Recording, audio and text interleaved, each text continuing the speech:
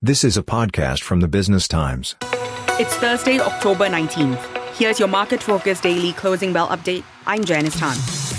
Singapore stocks slipped following overnight losses on Wall Street and Europe. Traders worry the Israel-Hamas crisis would turn into a wider conflict in the Middle East. The Straits Times Index fell 0.8% and closed down 1.18% to 3,099.6 points. Nearly all index stocks closed in the red.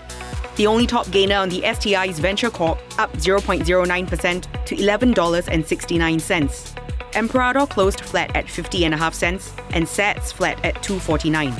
The top decliners are Jardine Matheson Holdings down 2.29% to 40.90.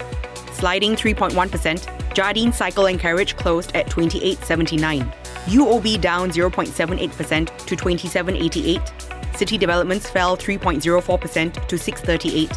And DBS down 0.54% to 33.17. This is a podcast by the Business Times.